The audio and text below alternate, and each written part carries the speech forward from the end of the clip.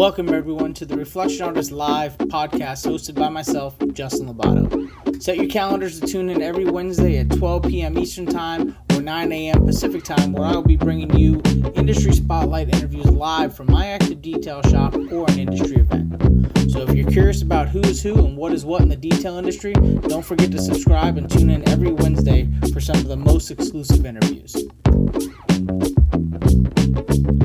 Okay, so got it. We are live on social media. This is Reflection Artist Live number 52. So we're getting up there in the numbers, as I always say. I just like to watch it grow, especially with all of our great guests. Like today we have Shane Mayfield.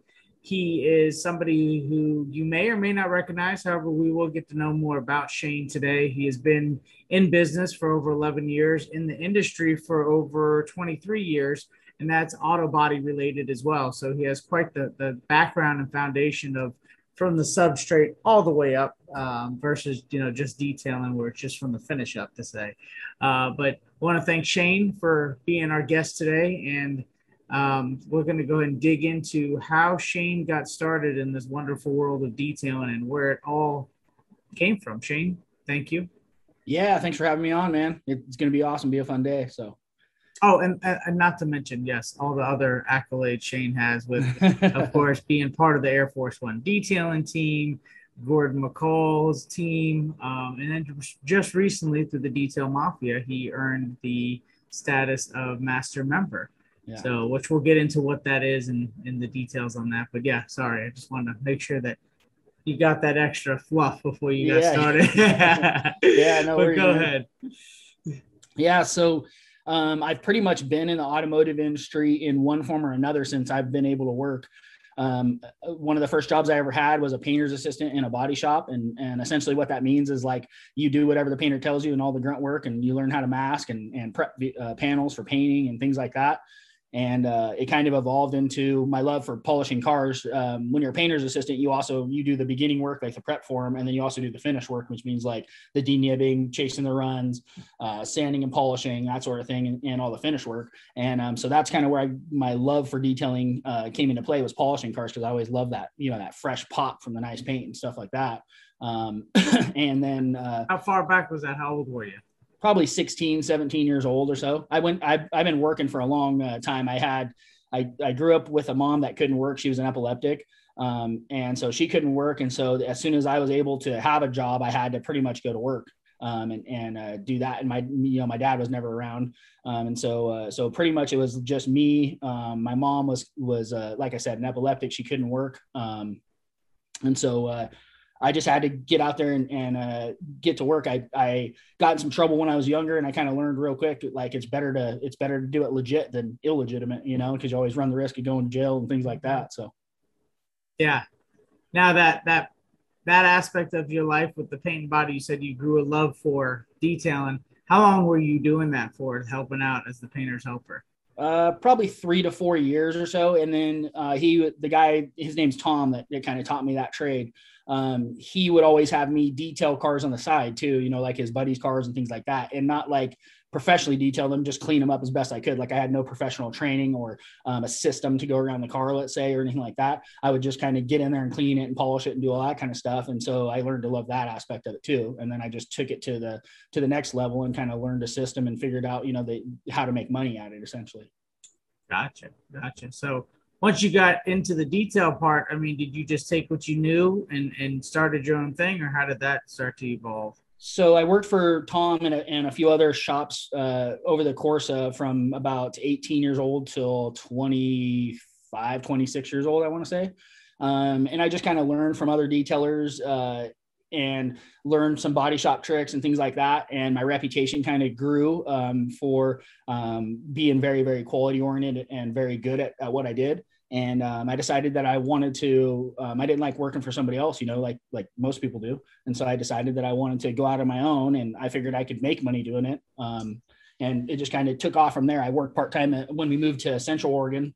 When I was 26, 27, we moved over here, and I went to work for a guy named Mickey Larson, who owned this big he builds like custom RVs for people. It's called Twins Custom Coaches. And so he designs like RVs and race trucks for like NASCAR drivers and things like that. So we're talking like really high end semi trucks that have sleepers in them and custom paint jobs, and we match them to the NASCAR trailers and things like that.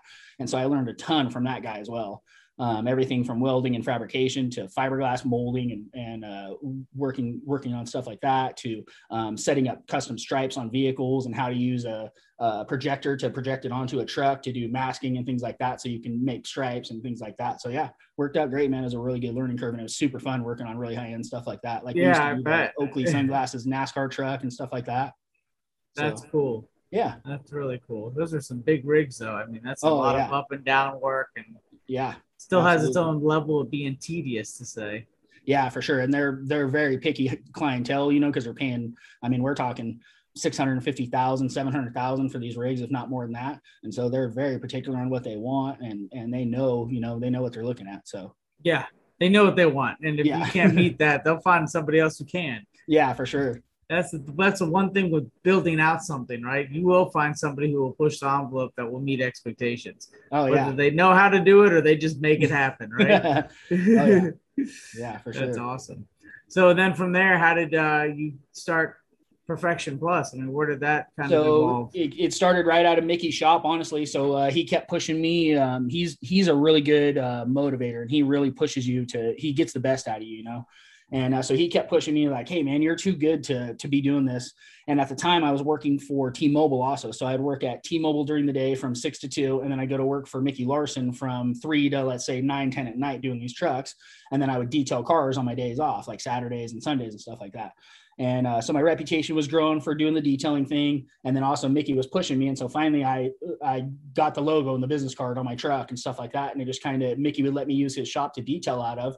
And I just kind of grew from there. And he just kept pushing me. And pretty soon I wasn't working at T-Mobile anymore. And I was doing detailing during the day and working for him at night. And then it just kind of evolved into full-time detailing.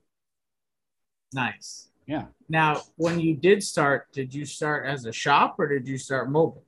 So I started as basically like an awning at his shop. So I had this awning. It was kind of like a mobile setup where I had a location, right? So I just did everything. I had all my equipment in the back of my truck, and then I had an awning that I would set up, and then people would come there and I would detail their vehicles and then get them back to them, you know? And that would be underneath your brand and your business? Exactly. Yep. Yeah. So he supported you to the point of where even though you transitioned from working for him, you still worked with him. And he kind of gave you a location to start with to build off of. Yeah, that's exactly right. So he just kind of said, hey, man, you can do whatever you want here. I want to see you succeed. You know, here's the space. Go for it. And so I just rolled with it until I saved up a bunch of money, and then I went out and got a building. That's awesome. See, that's all about relationships right there. Yeah, that's exactly, a huge testimony to that, because you don't burn bridges. You know, you may be transitioning in life, right? No matter what you do or where you're at, but you don't burn the bridge. You just take the transition for what it is, a good handshake, knowing that you're going separate directions, but I'll catch you on the flip side kind of thing. And thank you for helping me grow. Yeah, totally. And me and Mickey still have a fantastic relationship today. And he lives over in Boise, Idaho now, and does custom cars and things like that. And, you know, if he needed me, I'd get over there and help him, or if I needed him, I'm sure he'd come over here and help me. So, yeah. Yeah, that's the other thing. You know, all else fails, right? Let's just say business or something goes south and you need a job. That's another reason why you have those relationships, because that's a person that is in your back pocket to give a phone call to be like, hey, and he'd be like, oh shit, yeah, come on over. Yeah, exactly. Right? Yeah. The kind of people who want you to work for them because they know what the work ethic you bring to the table or the value overall of who you are. Yeah, exactly that. And like Tom Kinney, the first guy that taught me auto body and paint work, you know, me and him have a really good relationship. In fact, he'll text me with stuff when he has questions about things that he doesn't understand in detailing. And I'll text him when I run into an aspect on paint that I don't understand. It like you said, it's about building those relationships, you know, like if all else failed, I'm sure I could call Tom or Mickey and have a job tomorrow, you know? Yeah. No problem. So that's a good feeling to have. Yeah. Now, you know, once you started to grow your business, you were just strictly detailing. As far as that time frame, were you into coatings at the time, or were you still on more of the traditional applications as far as wax and sealants and just, you know, but more, and obviously you're buffing cars because you came from a body shop background, so that already puts you on that right, that next level. But where were you at that point? What Yeah. was the market giving you? So I thought I was doing coatings and stuff, but honestly, man, I was doing like Teflon sealants. Like they had this, I don't know if you ever heard about, they had this product called TST, Teflon sealant technology. And so it was really popular at a couple of shops where I worked at in California. And so when I moved over to Northern California to Tom's shop, he kept asking me like, hey, what kind of protection should I put on my wife's new Mercedes or something like that? And so I told him, order this stuff called TST and we'll do it. And so at the time I thought it was the bomb, I was like, oh yeah, this stuff's great, blah, blah, blah. But it's just it's just a standard paint sealant. And so, back then I'm like, oh yeah, this stuff's the super durable, the best stuff. Did you ever find out who made it or if it's still made in the background? Because I'm sure now with who you could probably find those things out. Yeah. And so I would always do that kind of stuff. And at the time I think Opticoat was around then, but I don't think there was very many other ceramic coatings, let's say, on the market. I know that, I can't think of the one that all the dealerships used, not Silajet. Shucks. I can't think of it, but it's the typical one that the dealers throw on most of the cars. Yeah, they have the Auto Butler, the Silajet, there's all kinds of them that they have. And so I always thought those ones were great, until I started like really getting into the technology aspect of detailing. And that's kind of like when I got into Opticoat. I used to be a big Opticoat installer. And so that's once I learned about Opticoat, that kind of took it to that next level. And then, over time, I just evolved it into, in my opinion, more durable and stronger coatings, Oh yeah. And now, when you probably were doing the basics, your finish work was always on point. It was the protection. But do you feel that once you were able to offer better protection with more relevant chemistry, that your revenue just went through the roof? Oh, absolutely. Yeah. And at the time, honestly, like most detailers do when they're new, they don't know their worth and they don't understand their value. And so I was making more money because I was charging more for better protection, but I still wasn't at the point where I understood the business aspect of getting paid for your knowledge and what you do. And that changed along the way. And my whole mentality on business and that sort of thing changed as well, Did you have employees in the beginning, or was it just you and a helper? How did that work? Me and a helper. So I had like a side kid that would come and help me. His name was Josh. And so I would just pay him cash out of the jobs or like a percentage, and that helped me do, instead of doing like 1 or 2 cars, helped me do like 2 or 3, and make some extra revenue. And then when I went full-time, I had employees once I decided to go full-time, I probably had 3 full-time employees within a week. It just took off like a rocket ship. Once I started putting ads out locally here in Redmond, like there's a little local magazine here called the Smart Shopper. And it's like, you put a little 1/4-page ad out. And so I put that out with a free wash and wax with an interior detail. And man, that little ad right there just got it going. And pretty soon I was booked out a month and I didn't know what to do. And I was just freaking out, Just kind of using that as more of a lost leader to get that traffic in. This is who I am. Yeah. Now, how hard of it was, a lot of detailers have a hard time in that growth spurt, right? The growing pains where they go from having that part-time helper or full-time helper to having to get multiple helpers. Was it a mental struggle for you to overcome that and to cross that line to know that you were going to get that return, or was it or wasn't it? Some people have a hard time with that. Some people don't. Honestly, man, at first, when I first started employing people, it was the biggest headache in business, like, because each person has their own set of problems, their own set of emotions, their own set of things going on, and when it's their problem, it's also your problem. And at the time I was so young, I didn't really realize they're going through a divorce. You're going through a divorce. Yeah, absolutely. And so that was the struggle, was like learning to lead these guys. And when you own a business, I don't know how other people feel like about this, but at least for me, when I was fresh and young in business, I felt like I needed to be a dictator and a boss instead of somebody who leads them. So I felt like I had to bark orders and tell them how to do their job and this and that. And so that was a constant, struggle for power. And some of the guys went with it and some of them didn't, and so that was probably the hardest aspect of business that I've had to learn to develop, is becoming more of a leader and motivating these guys and leading them rather than just being a dictator to boss them, No, I agree. It's like being on the football field and you're a great coach and you got your team captain and all that. But I look at it as more like I'm a coach with a taser gun. So that way, if you do something wrong, there's a little bit of that dictatorship that comes out where it's like, yeah. Now you got to pay attention. Yeah. No, I agree though. Coaching them versus, bossing them are two different perspectives for sure. And Yeah. different ways of accomplishing things. And the others, when you boss, you don't get a lot of things accomplished. You get more resistance, right? Yeah, and you get higher turnover, and then that leads to other frustrations because you're constantly in churn, and so by the time you get a guy trained, he's already so frustrated that he either leaves or you fire him or whatever happens. Then you're just on this constant rotation of bringing in new people, and once you learn to lead and develop and treat people or treat your employees like your family and respectfully, they now my guys have been with me 3-4 years at a time, 5 years, 6 years, so I don't have a lot of turnover, and so that's been the biggest difference. And that's a huge selling point for a customer coming into your business.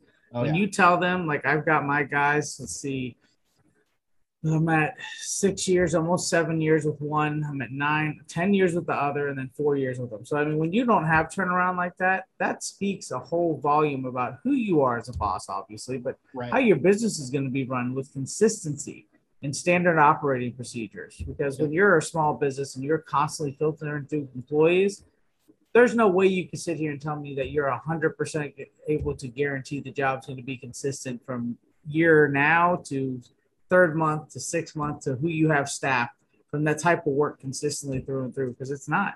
It's a staffing issue. Your quality level is going to go like this. Yeah, you're not going to be able to maintain it unless the only way I could see you doing is if you just nitpicked every single car, which in that case you're not going to have time to run other aspects of your business.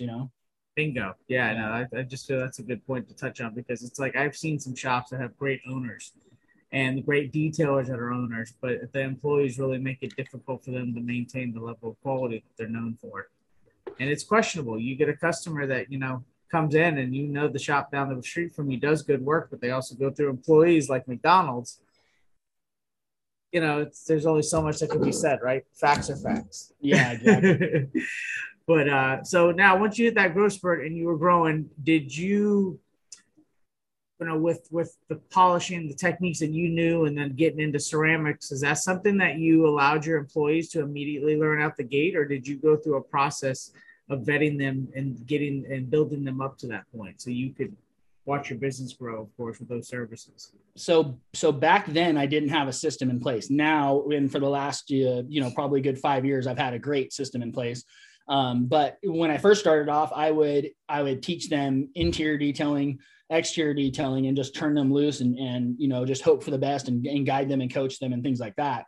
Now I have a very set system, where it's basically a 6-month process for you to even get to the point where you're going to touch a car with a coating. You're going to start with prep and you're going to learn all those aspects of it. And then once I feel you should have that down within probably a month, be able to prep a car pretty solidly. Right.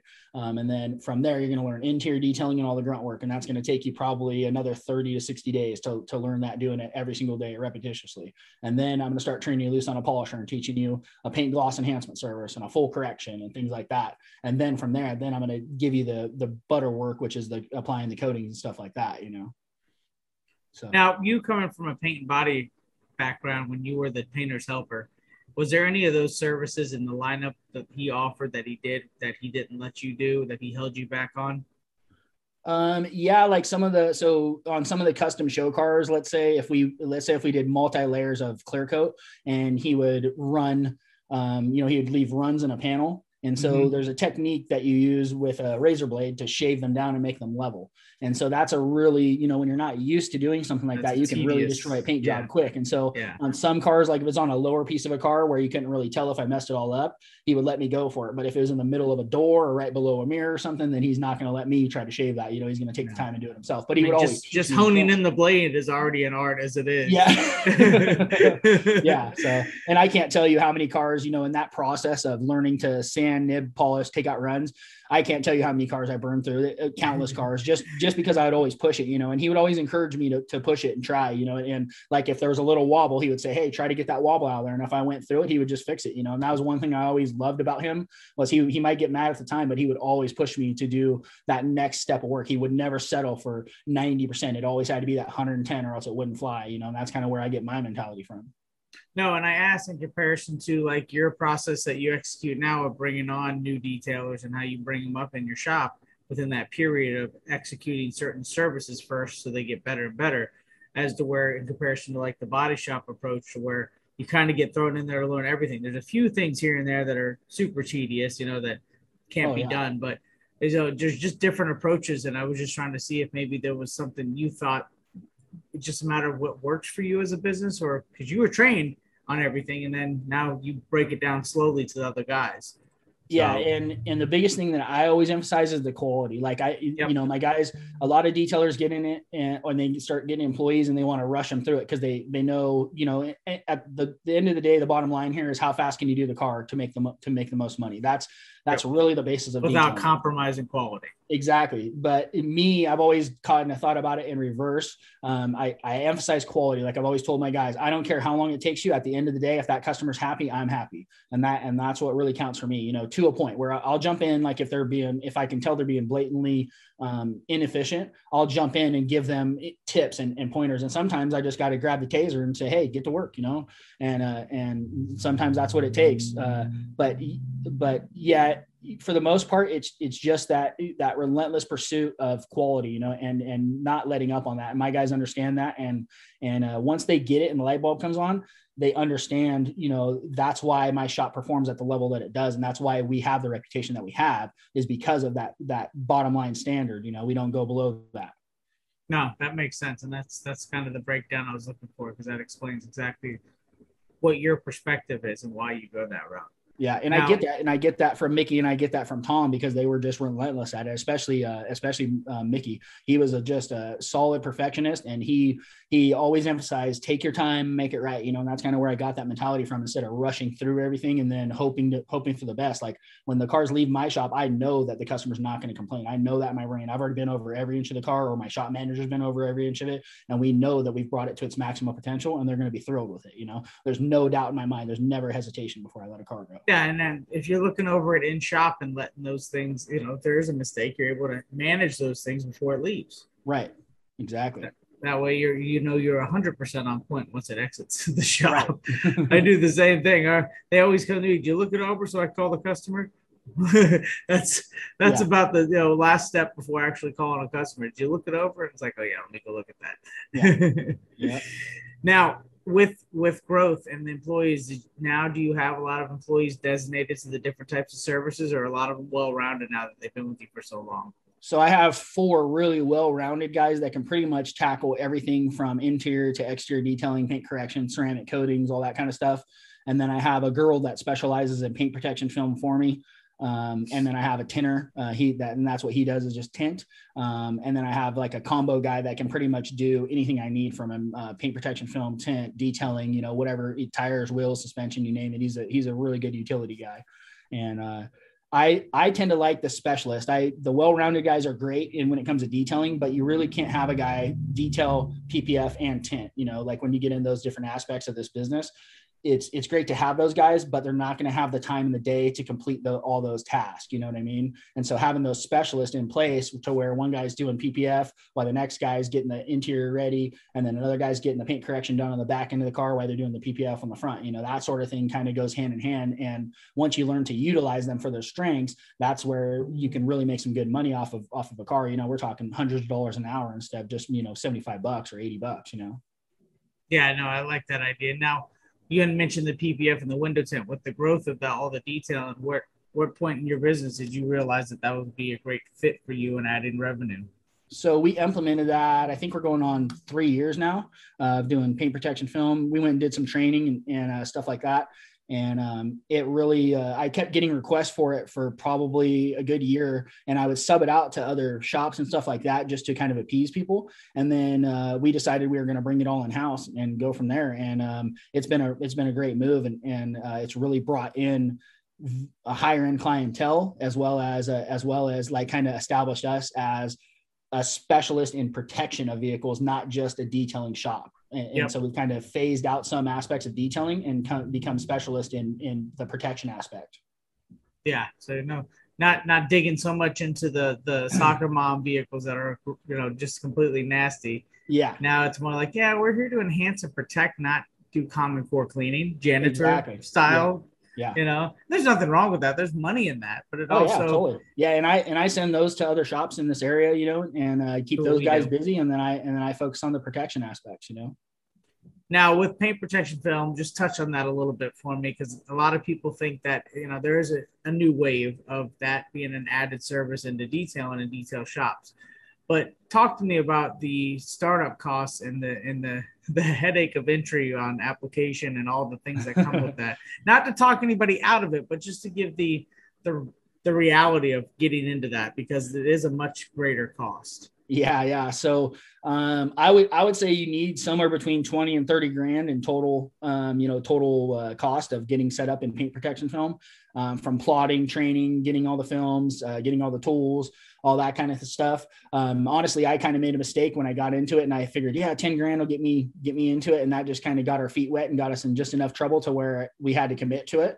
And Yep. then I had to make a choice like, hey, am I going to keep dumping money into this and we're going to roll with it? Or am I going to back out and go back to just detailing, and it just worked itself out. We went and did some training. We came back.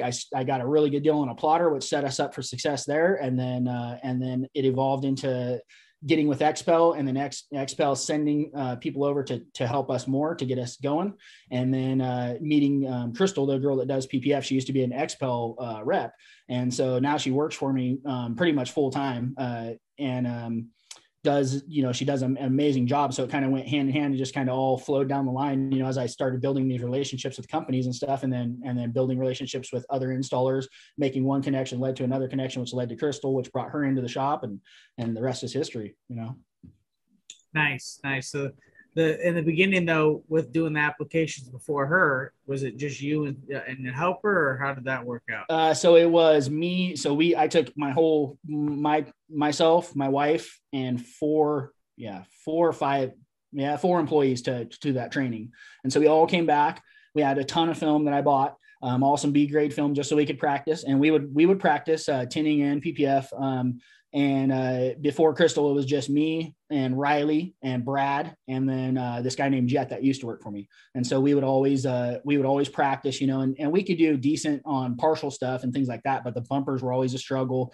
There's a huge learning curve when it comes to any kind of film application, and you just you got to roll with it. Like, one thing I would tell people to do is just, if you can, just charge for materials while you're learning, and just explain to people like, hey, I'm learning. This isn't going to be perfect, but it's a good way to get your feet wet in it, and if you just charge for the materials and eat the labor for a while, or just charge partial labor, just so you're not totally losing your ass, you can really learn, and then you can up your prices from there once you get really good at it, And I think the plotter really helped us out with the bumpers, because trying to bulk a bumper, which is how we were trained, just wasn't happening. It is a nightmare to try it.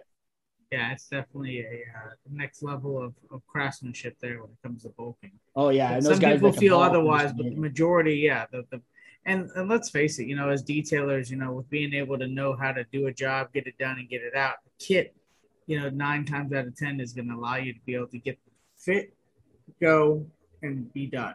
Absolutely. Fit, apply, and be done, and that way you don't have to worry about it. And there's nothing wrong with that. It's still within standards. Yeah, totally. And it is a learning curve, like with anything else. When you started out detailing, you weren't the best detailer on the planet until you did it repetitiously over and over again, and that's something that we just learned over time and evolved on, and we just kept pursuing it until we got the hang of it. Now, with that side of it, is with PPF in general, and watching your numbers grow, have you noticed a growth every year and being able to gain and do more work? Oh yeah, absolutely. So I'll kind of give you a for instance. So 4 years ago, I was at 650,000 gross for the year, and I'll probably hit $1 million this year in gross revenue. That's our goal. Within the next month and a half, we're at like 940,000 or so. So I hope to do about 60,000 in the next 2 months of total detailing, PPF, and tint. Well, what about PPF by itself? Are you seeing, as far as your numbers, are they starting to maybe catch up to detailing or exceed detailing? Yeah, we're about 50-50 right now, I would say. Oh, wow. With detailing and PPF. Yeah, the PPF came on really strong. There's not that many installers in this area, and there's one really good installer, but he's dedicated to a Porsche dealership here, and so he doesn't really touch every other car, right? So he does mostly Porsches and high-end stuff that they ship him. So he's tied up with the dealer work while you're getting all the public work. Exactly. So it really helped. Once I started advertising it, people were like, oh man, we need this done. And so I put together a couple of packages that I based on, what's going on around here. Like we have a package called the Central Oregon Ultimate Protection Package, and it's just a high impact front kit with some mirrors and some rockers, because around here we have a lot of cinder on the ground. And so we do that. So it helps with the rock chips, and using that positioning, it has just really helped take it to the next level. And our reputation has just grown like wildfire. It's really becoming unbelievable. I would imagine within 3 years, I'm probably going to phase out most of the other aspects of detailing. I would like to just specialize in corrections, coatings, tint, and film. If we get that popular to where I don't even have to touch interiors, I'd be thankful for that. I would still always do it. I'd probably have a dedicated detailer, but it would be a real blessing not to have to depend on interior detailing or details in general to support myself and my business. I know a couple that have done that, but they did that years before they were actually should have done it. What I mean? They did it based on the idea that they were going to just, it's like the person who opens up that first storefront and they're like, all right, I built it, they should come, and nobody shows up. Yeah. That's basically, I've seen a couple detailers where they're like, yep, no more interior, we're doing all coatings, and then all their coatings slow down and they're stuck a week without work. And it's like, yeah, my thought is I would have a dedicated detailer. Like I'd probably turn all my guys into specialists, and then I would keep one guy as just a dedicated detailer, and that would be for the long-term clientele that I've had that's kind of repeat, and I would take on some new stuff if it was good, but then I'd be able to be much more selective on what I took on. But that's what I mean too. My point is that it would be a prepared scenario. It would be calculated. You would already be in that position. So it'd be like, yeah, you have that choice. Yeah, exactly. Yeah. And that's kind of what I'm building to. And I've seen some of these other detailers like you were talking about, where they just jumped right from, they started doing 10 coatings a month, and they're like, man, if I just keep the interiors out of here, I'll do 20, but then it doesn't work out that way. So then they have to go backwards, And so I just believe in building one step at a time. And once I have those blocks in place, and then once I have the foundation laid, then I'll make the move, Now with, that you added tint. So tell me about the tint aspect of your business. Man, tinting is the most frustrating film process that you could ever learn. I can't tell you how many rolls of film I have gone through learning tint, and how frustrating of a process it is. Like you get 99% of the way there, and you leave one little crease in it, or you get done with your last swipe of the squeegee, and you see a hair back there, and guess what? You're starting all over. And it has been probably the most humbling thing that I've ever learned. It's been super frustrating to do, but we get it done, man. It's a good moneymaker. It's a great upsell. Anything that shows up in my shop without the 2 front windows tinted, we always send them a quick text and say, hey, we'll tint your windows while it's here, that sort of thing. So it's worked out great, but out of all the things that we've tried at our shop upgrade, to enhance our capabilities, tinting has been definitely the biggest learning curve for sure. So yeah, I was expecting that for the PPF side, not the tint side, but but both have their both have their learning curve. That's at least with paint protection film, like if you make a mistake under it, you can at least peel it up and try to remedy the situation. Yeah. Whereas with tint, like you can't. There's no way. Maybe with the hair, you might be able to lift it a little bit, but I mean, if you get a crease in it, it's done. You're not getting the crease out of it, or you heat it up too bad and wrinkle it, you're done. There's no fixing it. At least PPF has a little bit of forgiveness to it. And it's a broader, usually a broader piece of film that you're laying. So it's a little bit more forgiving and things like that. Whereas tint, it's like once and done, one wrong cut, any mistake and you're just done. And that's where it really becomes frustrating, is that you get, like I said, you get that 99% of the way, and then you see that hair, or you see that little wrinkle, and you're like, dang it. And then so now you're just starting all over, Well, outside of the learning curve of those 2 additional services with PPF and tint, it's definitely been a huge revenue driver, though. As you said, your PPF is about 50-50 with your detail side of revenue. So, I mean, the benefit of adding that just allow you to grow that much more. Oh, yeah. And absolutely, adding the tint brought in more clientele. And then so, if they come in for tint, and then we start talking about coatings or detailing or things like that, so to me, everything that comes in is an opportunity to show them something else, some other service that we do, that sort of thing. And that's kind of something I always emphasize with my guys at the shop. And I always try to practice with myself is, when I'm interacting with a client, if they're strictly talking about ceramic coatings, And then I start talking to them about paint protection film because they might not understand, you know, hey, the paint protection film offers this aspect of protection. The ceramic coating offers a totally different one. And then why we have it here, we might as well tint the windows as well. And if you need wheels and tires, I got that, you know. So I've kind of become this all-in-one stop for, you know, new vehicles that are getting enhanced, you know, and getting protected. So. Now, are you have any plans of trying to do anything with a retail storefront with products? I know you already have like a small section, but do you plan on going like full blown with any of that?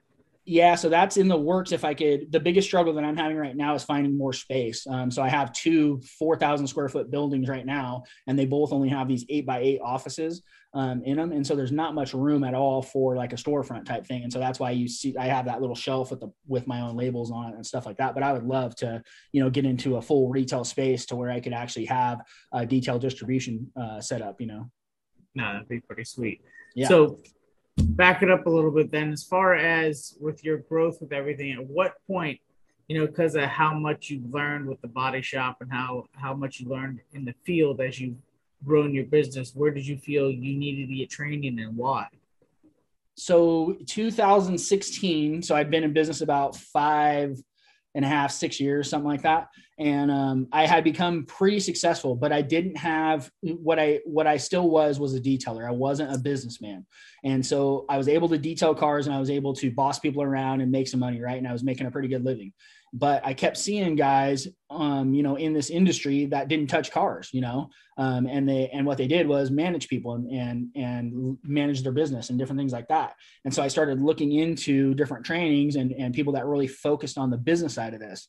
And so that's when I got with Rennie and got training at Detailing Success, and then met guys like you and some of the other guys in the group and picked their brains and really started to learn the business aspect and the management aspect of this.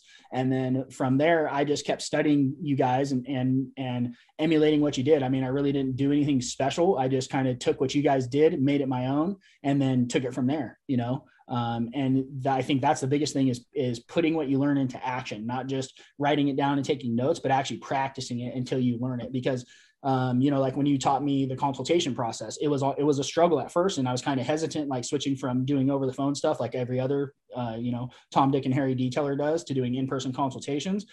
It was kind of intimidating, kind of a struggle. And so I just stuck it out until I got the hang of it. And that's been one of the best transitions I've ever done. And my business was becoming world of a difference. Yeah. Just everything, the experience, the expectations, and the revenue. Yeah, absolutely. And like I've told guys, you know, at our group meets, and when I talk to people about consultations, I really believe that the consultation is the separator between a specialist detailer and just your average Tom, Dick, and Harry detailer, because 99% of the detailers still do it over the phone and they still do phone consultations. But if you look at a surgeon or a dentist, they don't talk to you over the phone about it. They examine your car or examine your teeth, right? And so that you as a specialist need to be doing that same thing. You need to be treating people like that you're the expert. And when they get to meet me in person, they get to see my shop, they get to see the cars that are out there, and I get to walk around stuff that we've already done and show them examples of our work. And that right there sells itself, you know? Yeah, no, I 100% agree. Yeah. Now, outside of the consultation though, process that you learned and you know you fine tune, what are other some additional things that definitely helped your business? I mean, again, a lot of people in the industry, they don't feel that training is necessary, and whether it be through Rennie's like you had gone through, or just in general, the importance of continued education. How much value do you think that gave back by actually sitting around people that, one, were in the group, but two, with Rennie and him pointing out things that you may have never noticed or were going to try before? Oh yeah, invaluable, man. Like just learning to read books about leadership, about business management, about banking, about financing, about you know, team leading, stuff like that has really just changed my whole aspect on those aspects of my business. Like changed my outlook on how I look at things.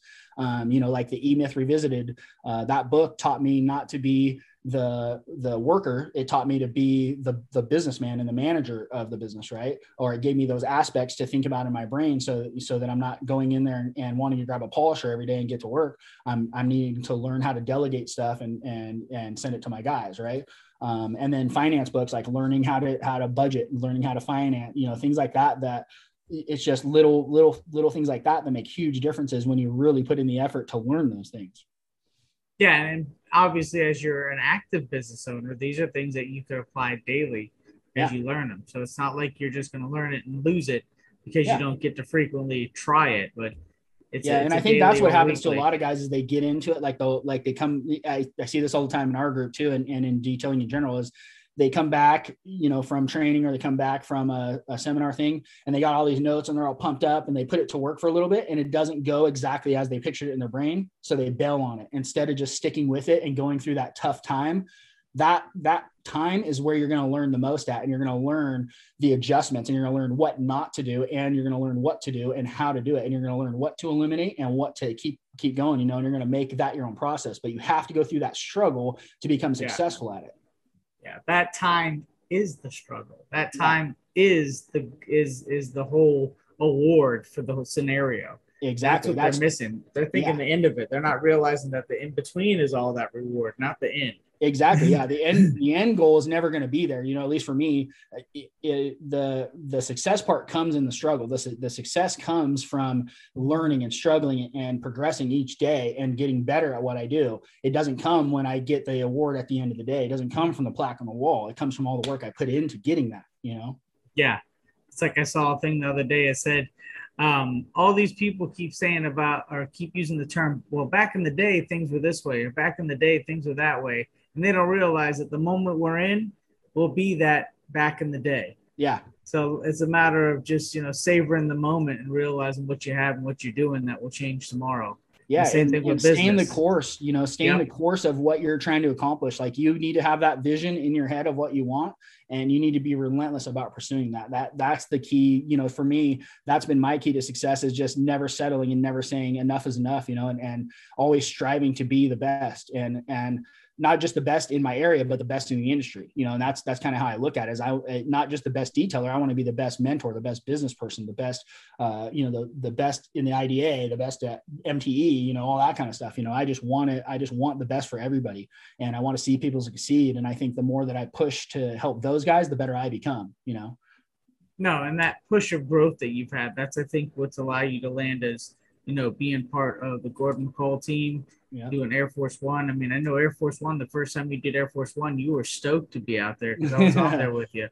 Oh And yeah. Yeah. I was, yeah. I was jacked, man. I loved it. I loved every single second of being just toasted in aluminum, pitch black every day. Yeah. Didn't bother me one bit, You're man. I like was a just kid at happy to be Chuck E. out there. Cheese. You didn't know what to Yeah. do with yourself. Yeah. The Yeah. harder you polish, the more tickets came out. You're like, Oh yeah.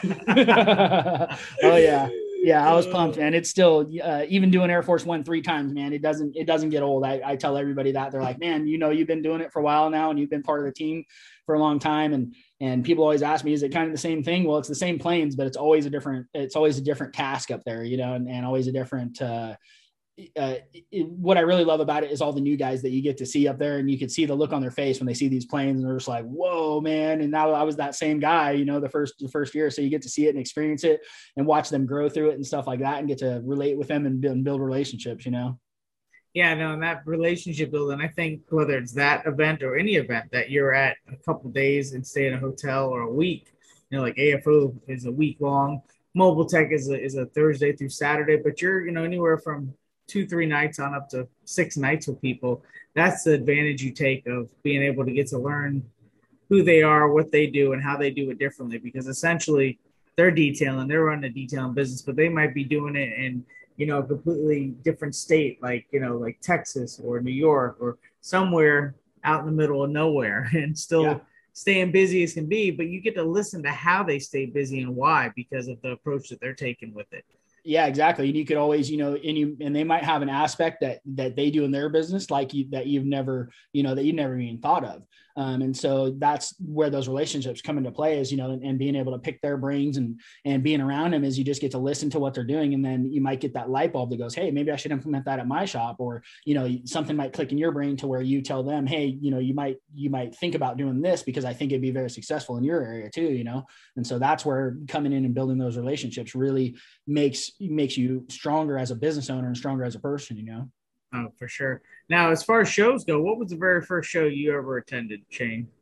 SEMA. So I used to go to SEMA 2011 through 15. I went every single year as a auto body and paint rep. or, with auto body and paint companies. And then I skipped a year, then went back in 17 with you guys in the Detail Mafia group and stuff like that. Gotcha. And was that the first time that you walked through the detail side of things and really paid attention, or did you? Yeah. Honestly, I didn't even know there was a detail side. I mean, we are this small little section at SEMA. Yeah, we would always, like, when I was working as a body shop guy, we'd always be the guys looking for like Chip Foose and Boyd Coddington and like all those big names, what's his name, Charlie from Boise, Idaho, the really famous painter. So we'd always be, walking around in all the auto body stuff and playing around in there, and then checking all the cars, and of course the parties and stuff like that. But I've never, I never went over to the detail. Like I said, I never even knew there was a detailing side until 16 and 17 when I went there with you guys. Oh, wow. Yeah, we're here. Don't mind us. Yeah. Oh, man. But now, did you, once you learned, that there was a side, and you saw, the passion amongst all these other detailers, and then seeing that, meeting people, did a lot of that inspire you on the detail side of things? Oh yeah, absolutely. Between meeting the guys that were really successful in this business and really passionate about it, and were kind of leading the charge in detailing, and then watching the technology evolve in this industry has been, when you've done it as long as I have, we've kind of went from a rotary and a wool pad and a yellow pad and a black pad, and Meguiar's 105 and 205 to a million different compounds, liquid abrasives, liquid polishes, diminishing abrasives. I mean, you name it, there's all kinds of stuff out there now. And to watch it evolve and watch how much faster they've made detailing become, and how efficient they've really got these tools and these processes, it has just been, it's been really motivating for me, and really cool to be part of, and watch this industry just do a full 360 and come out of it. And now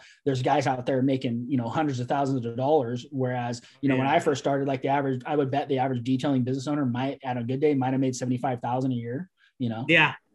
Business revenue, gross. Yeah, exactly. Gross, meaning that makes you sick to say it. Yeah. No, sure. seriously.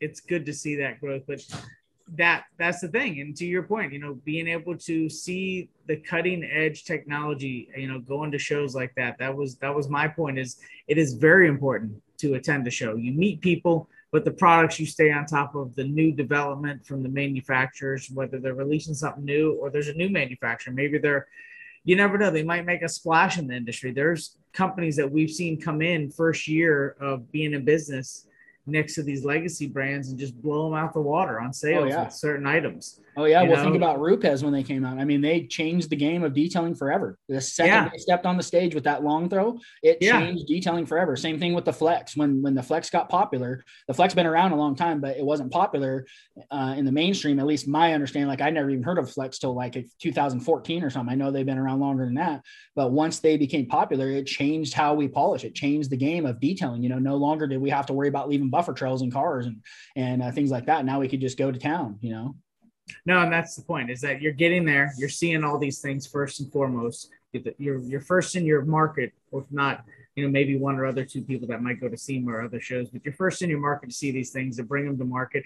And it helps on that added recipe to the formula of you being successful. Yeah, what I mean? It just adds more to get you there, as long as you exercise it, right? As long as you're getting the tools and the techniques and the products to help you get on that next level, because you are offering cutting edge stuff versus your competitor down the street or whoever your biggest competitors are in your area, to have stuff that works better and offers a better service to them.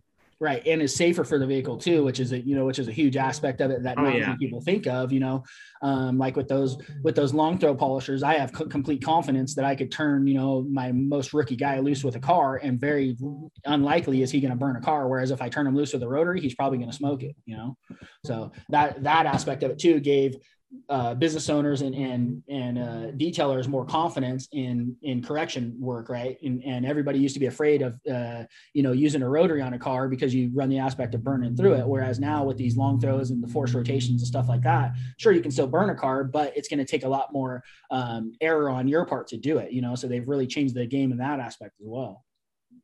Awesome. No, the machines have definitely taken this industry for a ride. Mm-hmm. Now, and then you got the pad companies like ourselves, Buff and Shine, catching Yeah. up with the machine technology. Now that we're caught up, now there's the chemical companies making different abrasives that work specifically to the throw of the machine. I mean, Right. things are just getting super, super cool. But more unique in regards to being able to dial in the process better to not make it as many steps or as difficult for the end user, which is us, the detailers. Yeah, yeah, and all the cool, like your guys' blended wool pads and things like that give you like that medium cut as versus just hazing the crap out of the paint, to where with the right abrasive, you can actually get a full correction in one step as versus having to cut down the whole car, then go back and polish it, then go back and jewel it, so you're saving a lot of time and becoming efficient just by having all these different options, as versus I'd say 15 years ago, you basically had a wool pad, a yellow pad, and a black pad, and that's kind of where we were at. And you might have other companies producing pads that very few people had access to. Now any detailer has access to all different, from medium to light cutting to heavy cutting to whatever you need to get the job done. And then it's just a matter of, figuring out which pad goes with which product and what's going to give you the maximum result the quickest, Yeah, no, 100%. So we are coming up on time, Shane, but sure.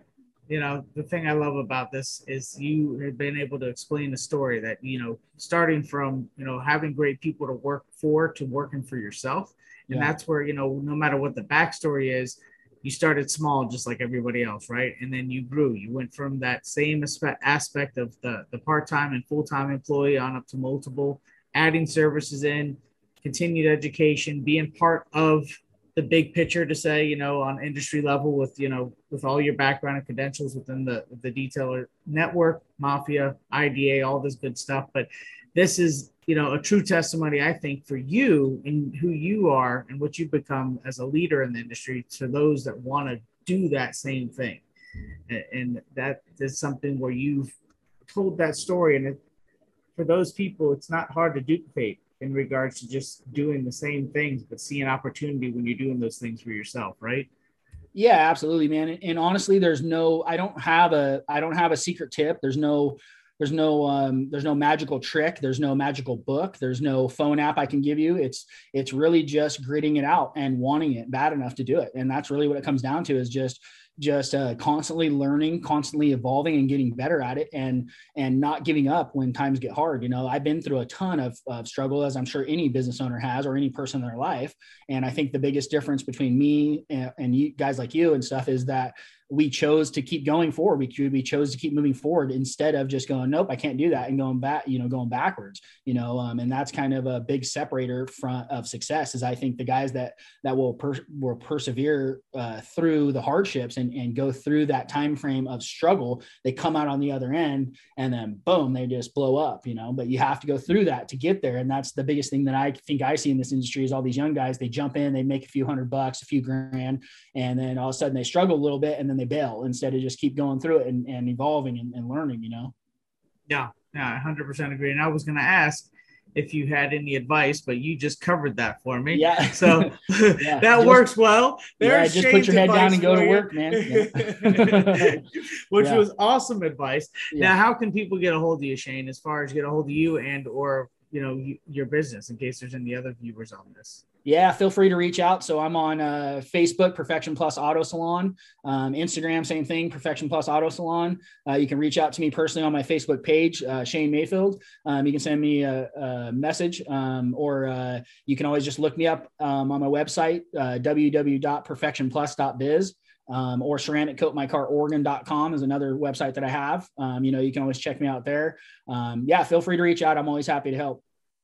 Awesome. Well, there you have it, Shane. Thank you.